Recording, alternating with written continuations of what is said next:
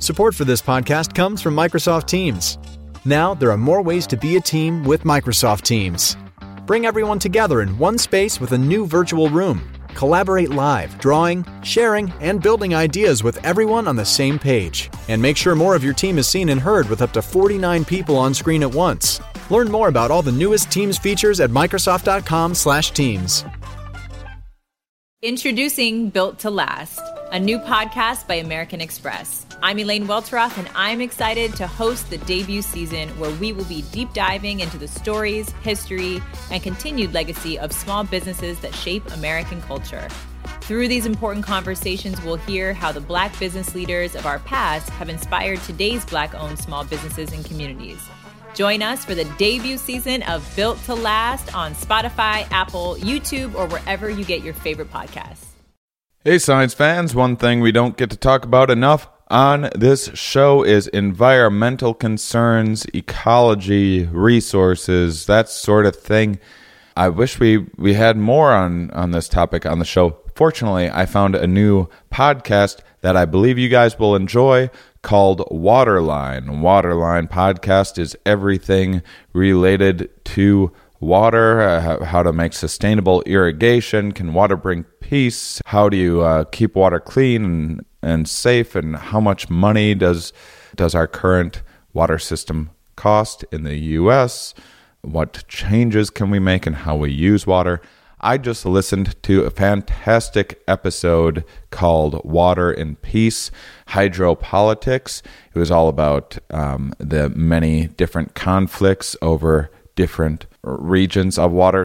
We've drawn all of these arbitrary lines for our kind of political regions, and one thing that we didn't really factor in when doing that was water sources. So now there's all of these uncomfortable, to say the least, conflicts where all of these areas overlap over water sources. Fantastic episode. The Waterline podcast is an initiative of Israel New Tech, a part of the Israeli Ministry of Economy and Industry. So check it out for everything you need to know about the economics, political, social, behavioral, technological, and environmental aspects of water. Search for Waterline podcast on iTunes or in your Android podcast app. Welcome to Here We Are, everybody. Today is a charity week. If you are new to the podcast, typically we have scientists on, but starting in the second season of the show, I've been trying to, about every other month or so, have someone who works for or founded a nonprofit organization, someone trying to kind of create positive change in our lives and on Earth.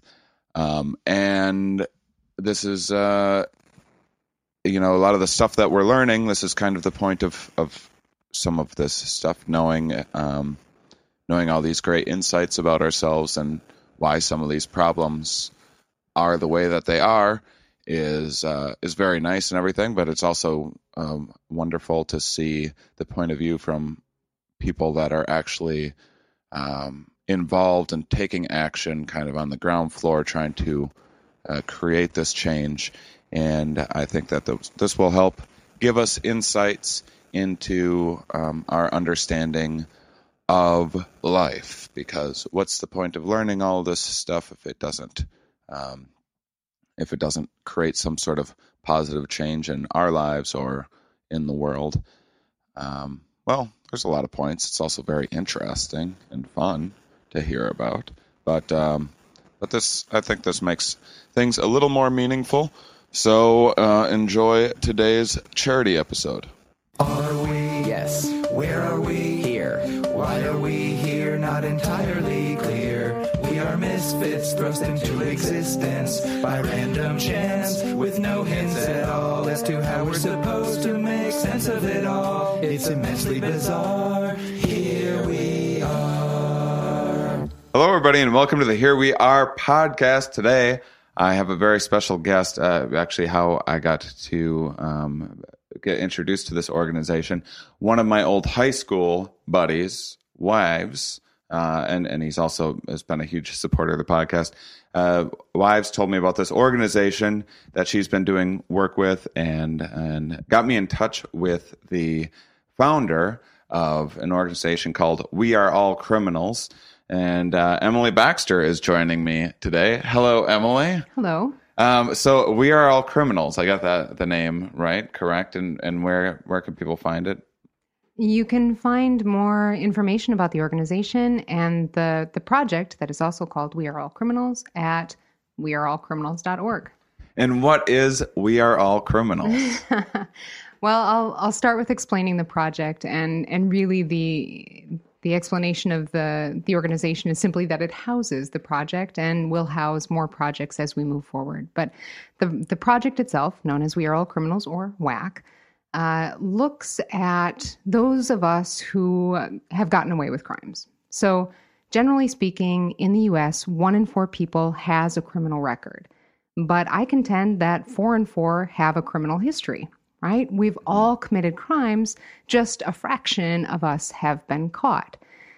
Those criminal records then determine where one can live, where one can work, whether or not they can participate in their children's lives, whether they can vote, travel. Really, criminal records can profoundly affect nearly every conceivable aspect of one's life.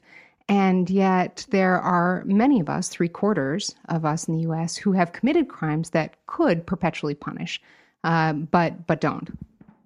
Yeah, I fall under both of those categories. I've gotten away with a lot of stuff that I probably should have gone to jail for, and then I've also been caught doing a few things as well. So I think I fall under both. It is so.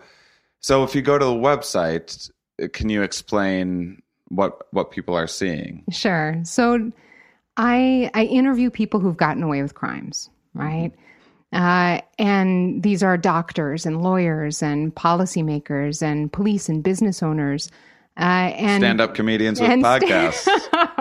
And stand-up comedians with podcasts. And together we look at how their lives would have been different had they been caught. And then we examine how race and class and era and gender and geography and in some cases luck are some of the factors that allowed them to get away with it.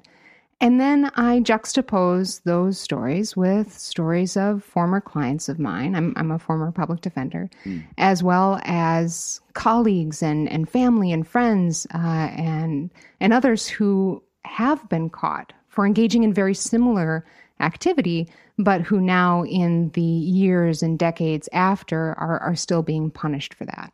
How long were you a public defender for? I was only a public defender for a few years. Yeah. And then I left that to work in policy reform.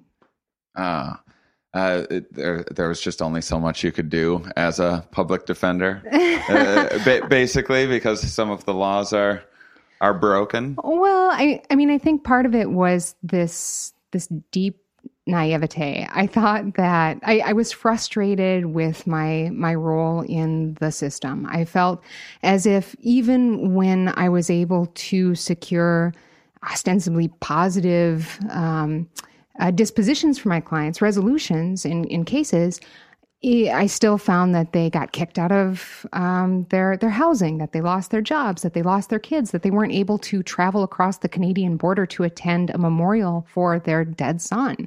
You know, the criminal records, even when the case was, say, dismissed or they were acquitted at trial, nevertheless managed to sink its tentacles into their lives and didn't let go. And so I thought that I would go into reform. I thought that I will change the law and thereby change the realities that my clients and this community that I came to care very deeply for faced.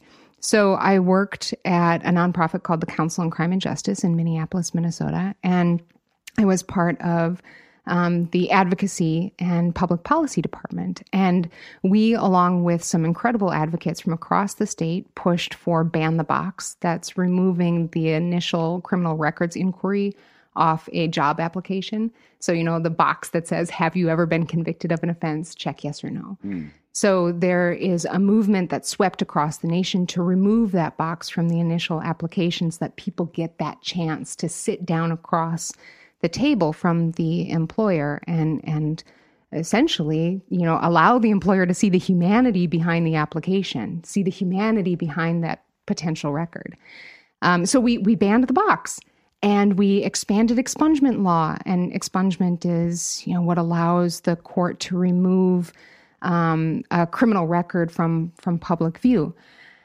And these two things together, it seems as if they should have changed the playing field altogether, right? I'm not so naive as to think that it would have been the silver bullet, but I thought that it would have been a massive game changer. And it's true that in some cases, small cases, they were. And I do believe that it helped people. But at the end of the day, when you still have this almost unshakable belief, this entrenched paradigm in our minds that there are good people and there are bad people. Right. That there are clean people and there are criminals. Right. Then it doesn't matter if it doesn't matter if you find out about the record later and not on the application. You're still going to see that person as once a criminal, always a criminal. Mm-hmm. And so this project, which has now become an organization, this project flips that conversation. This project doesn't talk first and foremost about the individuals who were caught, the people who have been kind of kept underwater by our policies and broader social stigma. Instead, this policy asks the general public, the people who are in positions of decision-making authority, like those legislators, like those cops and prosecutors and judges and employers, to consider their own criminality first and to understand that what divides, what separates them from the individuals with records is oftentimes just a matter of whether or not they got caught. I was curious, have you ever read the book, The Honest Truth About Dishonesty, by chance? Ooh, no. Dan Ariely? What is this? He's one of my favorite scientists, and he was nice enough to be one of my first guests. He's a bestseller and very busy man at Duke. He's written a lot of very successful books. Well, anyway, he basically makes a point through a series of just a million different tests. Like he would get a vending machine and have it, dispense too much change for people or give people free stuff or pass out tests to people where people get paid for each correct answer and see who would cheat and that sort of thing. And basically the gist of the book is that everyone cheats a little bit often. You can be primed. Like, if all the pens go missing at the office, it wasn't one pen stealing mastermind. It was everyone took a couple home with them. A collective effort. Yeah. But kind of along the same lines, but from a different aspect. Another thing that I've heard him and other people talk about is that not just is it a problem of people who, everyone thinks of themselves as a good person or whatever, and these bad people, they're like inhuman, or other people are, that's not them. Not only that, but it's that when people start thinking of themselves as a bad person, then their behavior does change. Then they do start thinking of themselves as more of a criminal. You can prime people enough where. I believe Dan Ariely made the case that's why kind of confession works, because you're getting this clean slate, and there's these various things that we can do to create like kind of a clean slate for people, and then people will behave just like everyone, sure, cheating a little bit here and there, and like everyone else does. But it's more of a problem of once you start thinking of yourself as a bad person, then you will behave that way. Yeah, that's fascinating. I am so fascinated by the idea that our brains are elastic and what something like a publicly accessible criminal record does to that elasticity. Yeah. You know, it makes it concrete, right? Suddenly you become something that you did, not who you are anymore, right? You become that thief. You become that cheat. You become that drug user or seller. You become the person that people don't trust. You become the boogeyman. And so I think it's fascinating now in our data age where we don't have a real mechanism for forgetting. We don't have the true opportunity to be forgiven in this data age where your criminal record is out there and it's accessible and it's not going away. This is a scarlet letter stamped upon the ether that nothing can scrub clean, right? Right. And so what does that mean when you're trying to move on in life? You know, I don't have a publicly accessible criminal record, and so I'm able to mythologize my Lucky. past. Actually, I might have one, but you're not going to be able to find it. It's hard to find. But I'm able to mythologize my past. I'm able to introduce myself as an attorney or as a fellow rather than a felon, right? And I have that luxury to forget what I've done and kind of put on my rose-tinted glasses when I look back at my history. And if I do acknowledge things, then they're usually in the context of a greater narrative, right? Like juvenile hijinks or, bad relationships or learning opporunities. Right? Oh, yeah. I just love learning so much. I've created a lot of opportunities for myself. I was curious, when you talked about banning the box, so this is just, so you were able to change the law so that employers aren't able to ask if you have a criminal record? Is that right? Are they still able to retrieve someone's criminal record then? So it's not banning the inquiry altogether. It's just banning the box. It's that initial question on the first job application. Right. So if you were to interview me for a potential position, it's right now when we're sitting across the table from one another that you could ask me about my record. It's at the point of interview or at the point of a job offer when we would begin that conversation. The point is, it's no longer at that initial weeding out phase. Right. Yeah, because it does seem, it's the vagueness of it that seems very unfair. Whereas if it were like, if there were boxes like, have you ever punched one of your employers? Check that. Like, I could understand, oh, well, maybe employers should have a right to know if they're going to be punched by someone or not, potentially. But to just say, have you ever broken the law or, gone to jail for anything that, might not have anything to do with work at all. It's such a vague general thing. Absolutely. And then to think of someone as like a bad person in general. Right. Yeah. There are tests, indicia that employers should work through in determining what questions to ask that have those kind of closed perimeters, so you know exactly the information that you're looking for, right? So if you're going to have somebody who's working the till, you may want to know if they have recent histories of theft-related offenses, right? So you want to know recency, you want to know relevance, you want to know severity, you want to know if the person has had the opportunity of redemption, right? Has this person worked toward growing up? Right. Yeah. If maybe they got caught stealing when they were 16 or 18 or whatever, I guess 18 for a record, but then when they're 60, they're probably going to be okay as a Walmart greeter or, whatever. You're probably not going to have to worry about them as much. Right. I would definitely say that. And I also think that you can, include more people than just that extreme. Right. But yeah, absolutely. That you have to take a meaningful look at the job at hand, the job that you're hiring for, and the offense, right? And then the applicant. And so all of those things. And you know what? It's messy. And it's hard. It's a lot easier to just deny people, right? Right. The problem is because of the disparate impact that our criminal and juvenile justice systems have on people of color, this is a protected class by and large that you are then denying if you have that policy of weeding people out without any criminal record.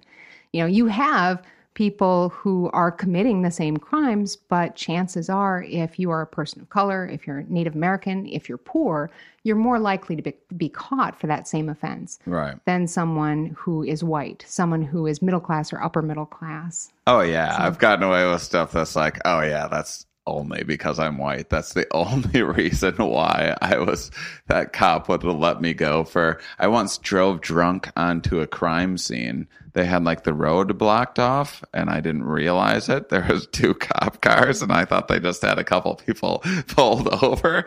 And so I thought I was just maneuvering around them, and instead I drove onto a crime scene. And then they stopped me, and I was clearly drunk, but they were just like, they didn't want to deal with it because they had other things going on, and they let me go. But I imagine a person of color would have probably been tased and then charged for the crime that had happened before I showed up there. That's just one of my many examples of what being white has allowed me to get away with, in my opinion. I feel like I've made things awkward now. You want no comment on that one? Fair enough. No, I was just picturing what this looked like and wondering what crime it was that you essentially ran over. It was a murder. Oh, good Lord, man. Yeah, really? Yeah. Oh, wow. Okay. Yeah. I almost, I drove onto a murder scene. Good. I had no idea. I was too drunk to realize what I was doing. Usually I try not to react when people disclose crimes. There's something particularly egregious about just blasting right through that. That's why it's such a fun story. But I'm also a comedian, so I get to none of this stuff affects me anymore. I don't, my whatever criminal behavior I've done, I don't have to apply for jobs or anything like that. So I'm just very fortunate in that regard. I've done way more serious stuff than many people with a criminal record, I'm sure. But I'm just in a very fortunate position. But I forget what I was going to say before that. Might need to edit this. I was curious so give me rather than just an outrageous story like that where it's like, well, no, you should have gone to jail for that, Shane. How about some of the stories that struck you, maybe especially early on, that inspired you, or how do you develop this project in the first place where you found people that shared some past criminal behavior and found some parallels? Sure, absolutely. Although to just cycle back a little bit, I wouldn't say that what you just disclosed is one of the worst things I've ever heard. It's certainly not. Oh, no. But it was just the glee with which you told it. Yeah. No, it's not that it was like, it wasn't malicious. It was purely an accident. Just the fact that I got away with is so silly. I get it. So one of the first stories that I heard, it was, I believe, right around the time there was a parallel story that was kind of hitting the national airwaves. So I was interviewing this woman who told me about a time when she was just 16. She described herself as something of a nerd. She used to make her own homemade napalm with some of her nerd friends. And one bored July day, they decided to whip up this highly flammable viscous gel in an apple cider glass jar, take it out to a state park where they found the ideal small enclosed space upon which they could test their substance, a porta potty. They doused the inside of the toilet with this gel, lit a tennis ball on fire, lobbed it in, and watched it blow. And they then ran back to their cars and drove the speed limit the entire way home, terrified over what had just happened. The day that I interviewed her, she had been keeping a 3-month-old heart alive with her index finger. She's a pediatrician. And had she been caught, it would have been arson. It's the destruction of a structure with a homemade explosive.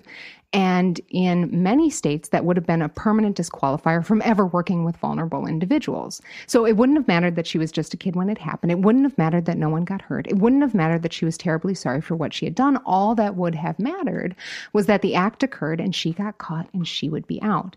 So around the same time, there were all these stories hitting the national airwaves about, there was one in particular about a young girl, a teenager in Florida, an African-American teen who decided to test out her chemistry experiment the morning before the project was due. And so she was just mixing these chemicals into, 2-liter soda bottles.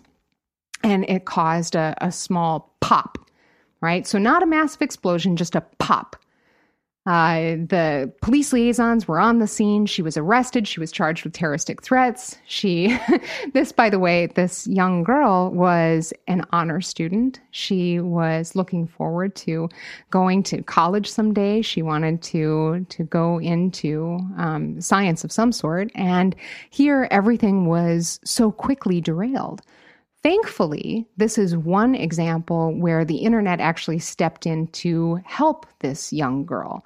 There were scientists from around the world and certainly across the country who admitted to doing very similar things when they were that age, saying that this experimentation is a part of the learning experience, right, and that she shouldn't be forever punished because of it. She did end up finishing the year at an alternative high school. Her studies fell behind. She became depressed. I mean, there were all of these other side effects to being labeled a criminal, right? Now, the good news is that she was able to graduate high school. She's now going to college. But she is actually an exception when it comes to the kids who are caught. Most often, they are kicked out of school. Most often, they are charged with felony level offenses, and most often, their opportunities for moving forward in life are forever derailed. Yeah, when I was in middle school, I used to blow up people's mailboxes because I was just a bastard. I don't know why. Like now I'm like, oh, boys will be boys, but that's like how I justify it to myself. But I was a bit of a pyro, and I just really thought it would be fun to blow up people's mailboxes. I got caught one time. And they could have charged me with all sorts of stuff. And then they just decided not to because my parents talked to the police or whatever. And I just had to go and apologize to the people and replace their mailboxes. And it wasn't a big deal. That was also like pre 9/11 and everything else. But that is just the kind of, silly, stupid stuff that young, 13, 14-year-old boys will get themselves into. And it is amazing I do think back to, like, what if I were a terrorist right now? What if on my record I was actually convicted of a terroristic threat? I wouldn't be able to travel internationally or anything. I'm sure it would make flying a lot more difficult for my life and everything. And I wasn't, in my mind, I wasn't like trying to commit an act of terrorism or anything like that. I wasn't like going after a government building or whatever it might be. I just was a pyro, thought it was cool to watch something explode and I fortunately got away with it. But it's funny to hear someone just working on a chemistry set, which is way less like I was actually intentionally committing vandalism, and I got away with it. And then some nerds just fiddling around with the chemistry set and has to go through all that.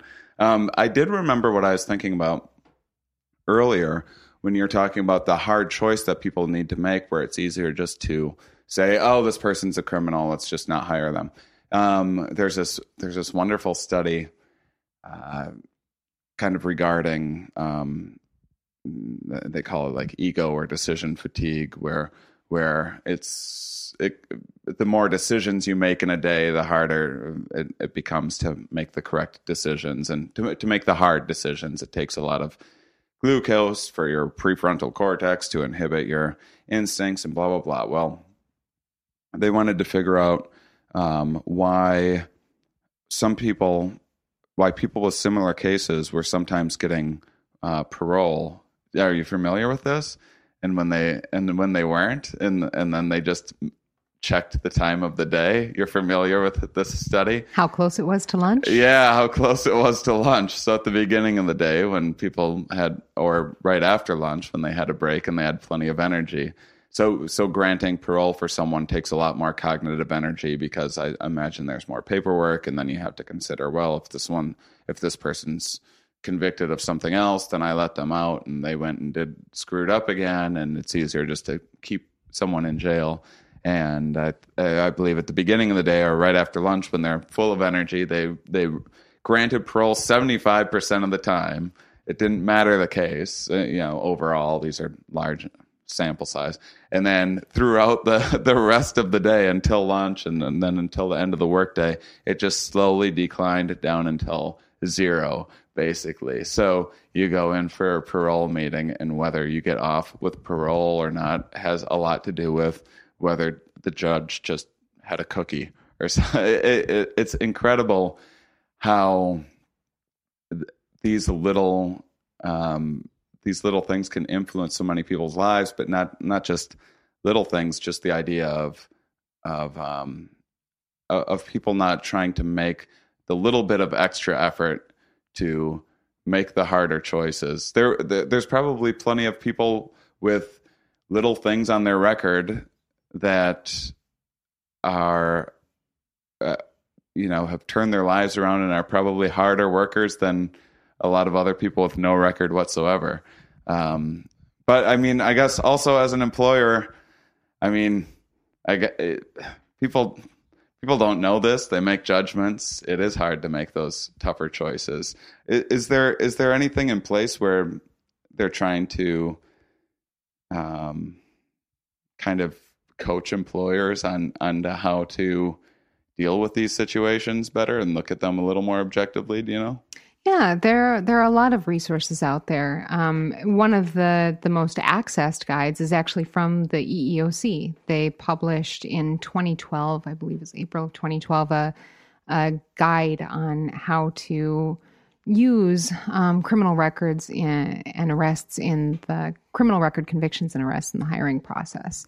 And there are loads of advocacy groups, both for-profit and nonprofit, across the U.S. that are very eager to educate employers on making good choices.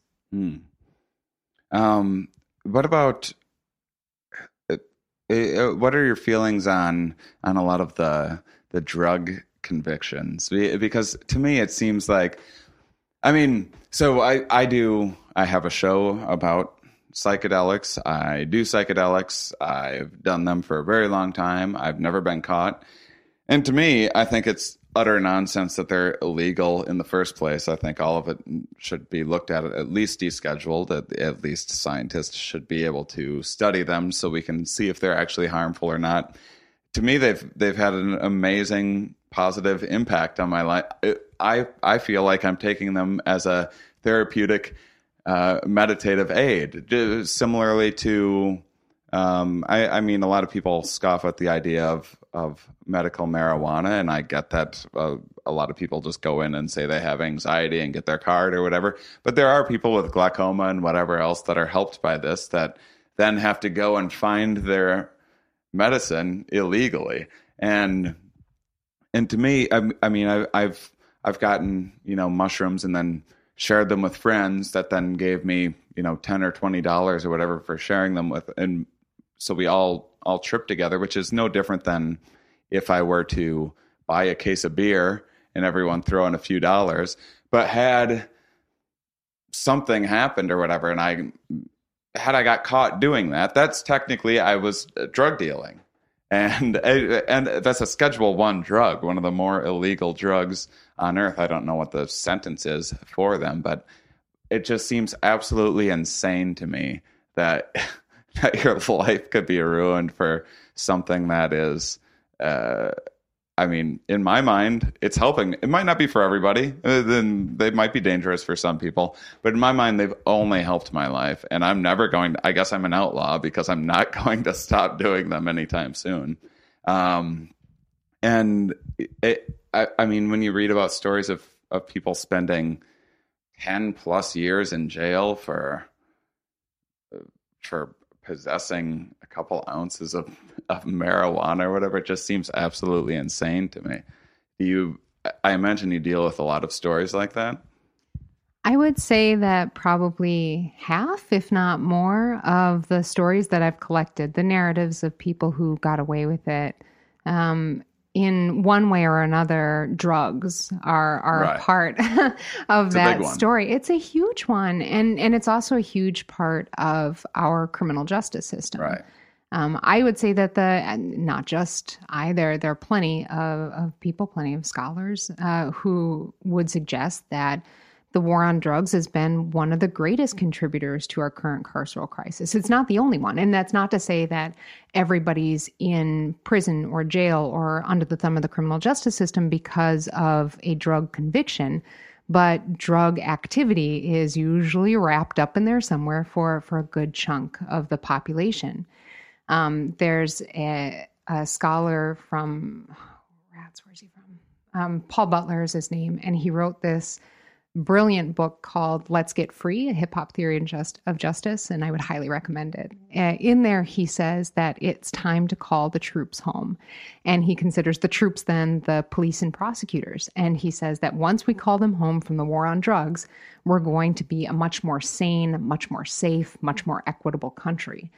And there are others, Dr. Carl Hart, who suggests that it shouldn't be this binary of either you go to jail or you go to treatment, right? Mm-hmm. Not everybody needs jail or treatment. Some people can use them responsibly. Some people can use them in a very healthy manner. He says that the public response to drug use should be just education. Like if you're going to use heroin, don't drink, right? Right. And that's what we should be focusing on. So yes, perhaps prison for some or jail for some or the criminal justice system for some. Yes, perhaps treatment for others. And then for the majority of us that can and do use drugs without harming ourselves or others, then those other two options, the punishment or treatment, really don't fit. Right. Yeah. I mean, whatever. I could talk all day about how silly alcohol gets people in more trouble than anything, and that's legal. But more to the point is that I mean, I guess your project, we're focused more today on these individual lives that people put in prison, but if people that are listening don't care about that, I mean, the amazing amount of resources and taxes that you have to pay to put people in jail for basically nonsense. If they are hurting anyone, which they probably aren't a lot of times, then it's just they're only hurting themselves for the most part. I imagine there's people, doing meth that end up stealing stuff or whatever it might be, which is a different thing altogether. I think at any given point, there are about 20 million people in the U.S. who are using drugs, right? And so, yes, you're going to have, that's going to fill the spectrum, the continuum of harm and no harm. There are people who are committing harm, and then there are those who are not. But if we just have this one-size-fits-all response to drug use, as this is a prisonable offense, then we're at a crisis point, right? You look at how many people we have in cages and how many people who may no longer be locked up, but are permanently locked out of education opportunities, housing opportunities, countless life opportunities because they were caught smoking or injecting or snorting or in some way ingesting, right? Or possessing. That's something that should cause us all pause. Right. And even even the most conservative of people, I would think that they would want police having their time freed up a bit to try to find murderers and that sort of thing. And I don't the privatized prison system too drives me completely insane. The idea of people making money off of people in prison. Why in the world would they let them out? You might as well. I mean, if I were running a privatized prison, it would be great. I mean, what a great business. You can just get all these people together and just have them basically give classes to one another on how to cook meth. So that once they get out and they can't find a job because of their prison record, they can go out and get themselves in more trouble than they would have before prison and land themselves back there. I mean, it's not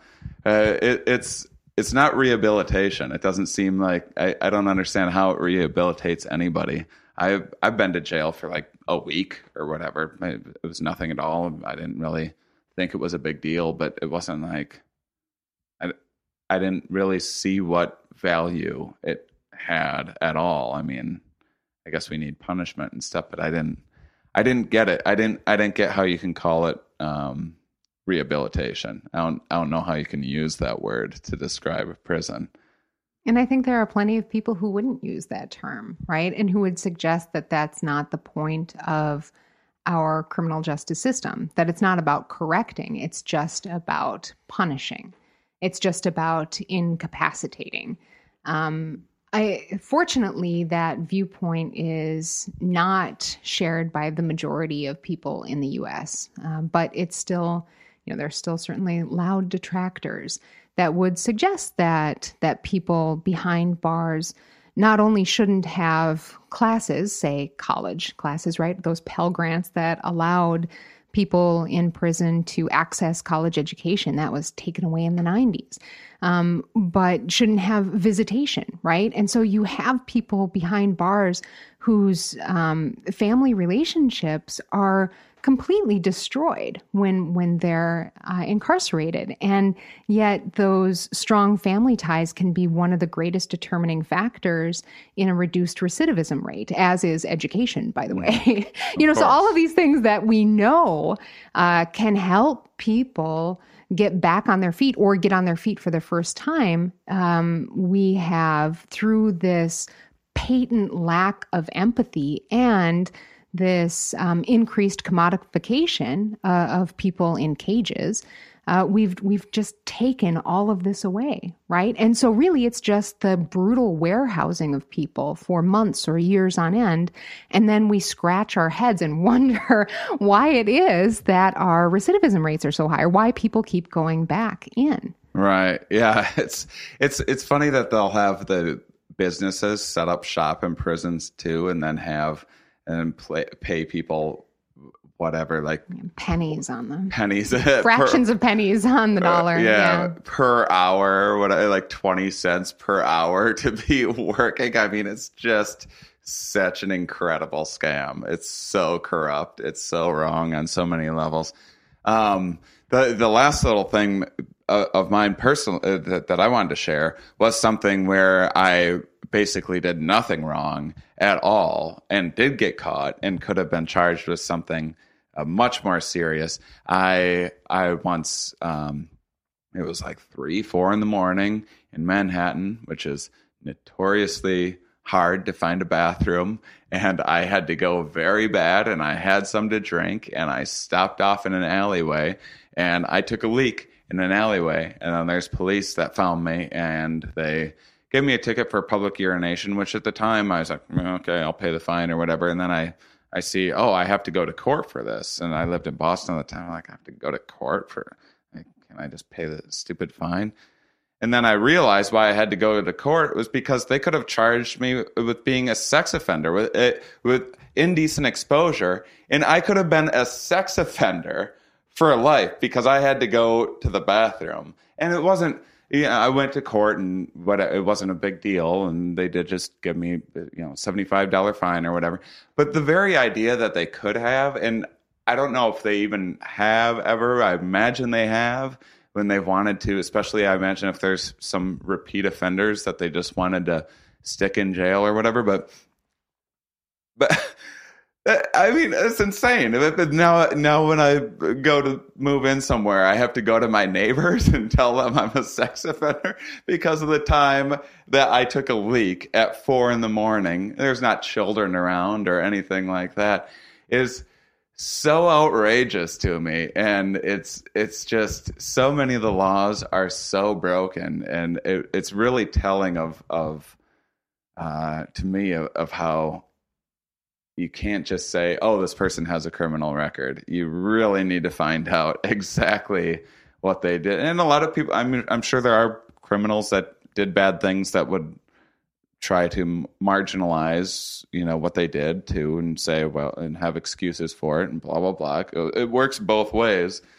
But I just can't believe that I could have been a convicted sex offender, which again, sex offenders are one of the biggest threats in the world, as far as I'm concerned. They are people that we need to get rehabilitation for and need to be stopped. And, it's horrible.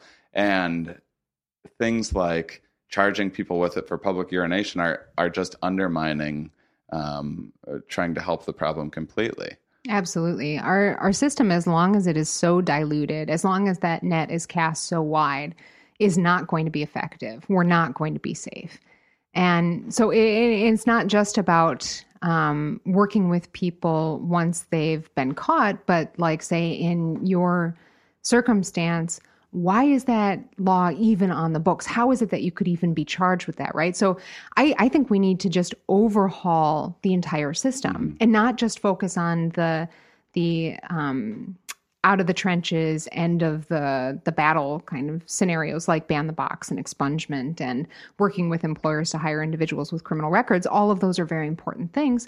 But we also need to look in the middle there when people are incarcerated or on probation or in the trenches while they're in court, and then take it a step back too and look at our school to prison pipeline, look at our war on drugs and cutting that off, truly acknowledging and challenging and changing the racial disparities that exist in our system.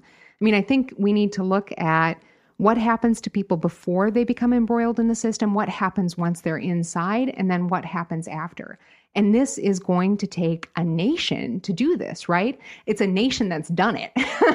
There are very few clean hands in this mess.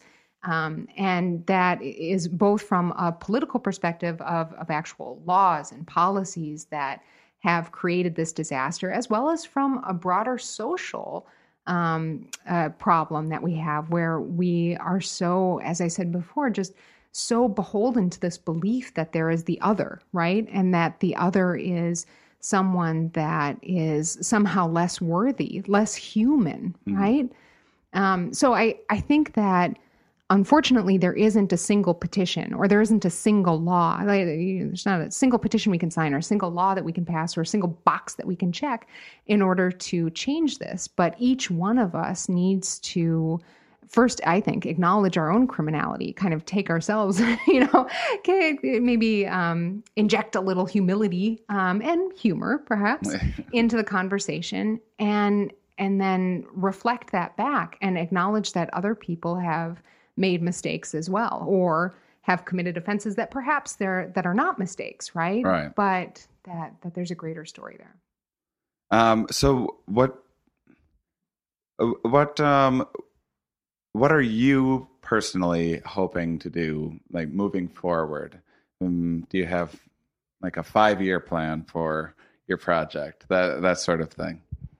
Well, I think that for this portion, the luxury to forget portion of More Than My Mug, or I'm sorry, of We Are All Criminals, this is really, the purpose of it is to be a catalyst for conversation. And it has been, and that's incredible. I've received reports from employment advocates in Seattle who have used it to help ban the box, in San Francisco for housing purposes, in Louisiana regarding housing, in Louisiana regarding solitary confinement, and in New York for increasing education equity for individuals with criminal records. So I think that's a really beautiful thing. But I also think that there's another part of the conversation that needs to be had. And that's the second part of We Are All Criminals, called More Than My Mugshot. And there I interview people who do have criminal records, people who have been caught. But my focus isn't on the criminal record, or really even on how that record has prevented them from living the life that they would like to. My focus instead is on what that person could bring to the table if they were just allowed in the front door. Mm-hmm. The idea is that we as a country are missing out on some of the, on truly incredible untapped potential here, because we lock people out. And so this is a conversation about ensuring that we don't dismiss people out of hand because they have criminal records, and really providing people that platform or that space to reclaim their narrative, to define themselves not as a thief, but as a father, or not as a drug user, but as a scholar, right? So what should your record say? What should your background say, if not your criminal history, right? Mm-hmm. How do you define yourself, and how would you hope that others do too? And so that's the next part of We Are All Criminals. And then after that, the third campaign is looking at children whose parents or caregivers have been incarcerated. I think it's incredibly important to call out the ripple effect that our criminal justice system has had on the next generation, and how people are torn apart when someone is taken out of the family and then not allowed back in. So if people want to help you and support your cause, what can they do? Well, thank you for asking. They can go to the website at weareallcriminals.org, and you can contact me there through the site. My name's Emily, and my email address is on there. I would love to hear people's stories. I travel across the U.S. and partner with people who are interested in having these conversations. So if you would like to bring me out to your community, please contact me through there. And certainly if you'd like to support the project and the organization so that I can continue to collect these narratives and challenge the paradigm that exists now, then you can do so on the site as well. Wonderful. Emily Baxter, everybody. Make sure and go to We Are All Criminals. Check that out. You can always go to the HereWeArePodcast.com website, and there will always be links on there as well, and find out more. Support, donate, do a good thing. I hope I got you guys interested, and you'll share this with people that you know. I hope you'll write in some of your own stories. This is something that you can take part in, and I think that's pretty cool. So thank you guys for listening. Thank you for being curious, and thank you, Emily. Thank you. Thank you all for listening. Now you know a little bit more about me. Joining me next week on the program is Colin Holbrook, who is a research scientist at UCLA. I actually haven't done this interview yet, so I can't say for certain what we will be talking about, but he researches decision-making under contexts of threat, with a particular focus on morality, group prejudice, and parental vigilance. So should be a fun one. They always are. So make sure and tune in next week to hear more about that. And all of your comments lately have been really encouraging. People really liked the live podcast that was released. That was one of the more well-received ones. And so that feedback has been great. You guys said you want more of those. I'm going to try to make that happen. If you have any other suggestions, like someone said they wished there was a longer Q&A and there was time restrictions during that show, but perhaps in the future I'll try to get it so that there is a bit more time for the Q&A at the end of the live podcast. I had so much fun doing that, so I'm hoping to explore new avenues with this show. And that's about it. Make sure if you haven't had a chance to go on to iTunes and review the show, that always helps me out. And tell all your friends. All right, those of you that listened all the way to the end, you're my favorite. Talk to you next week.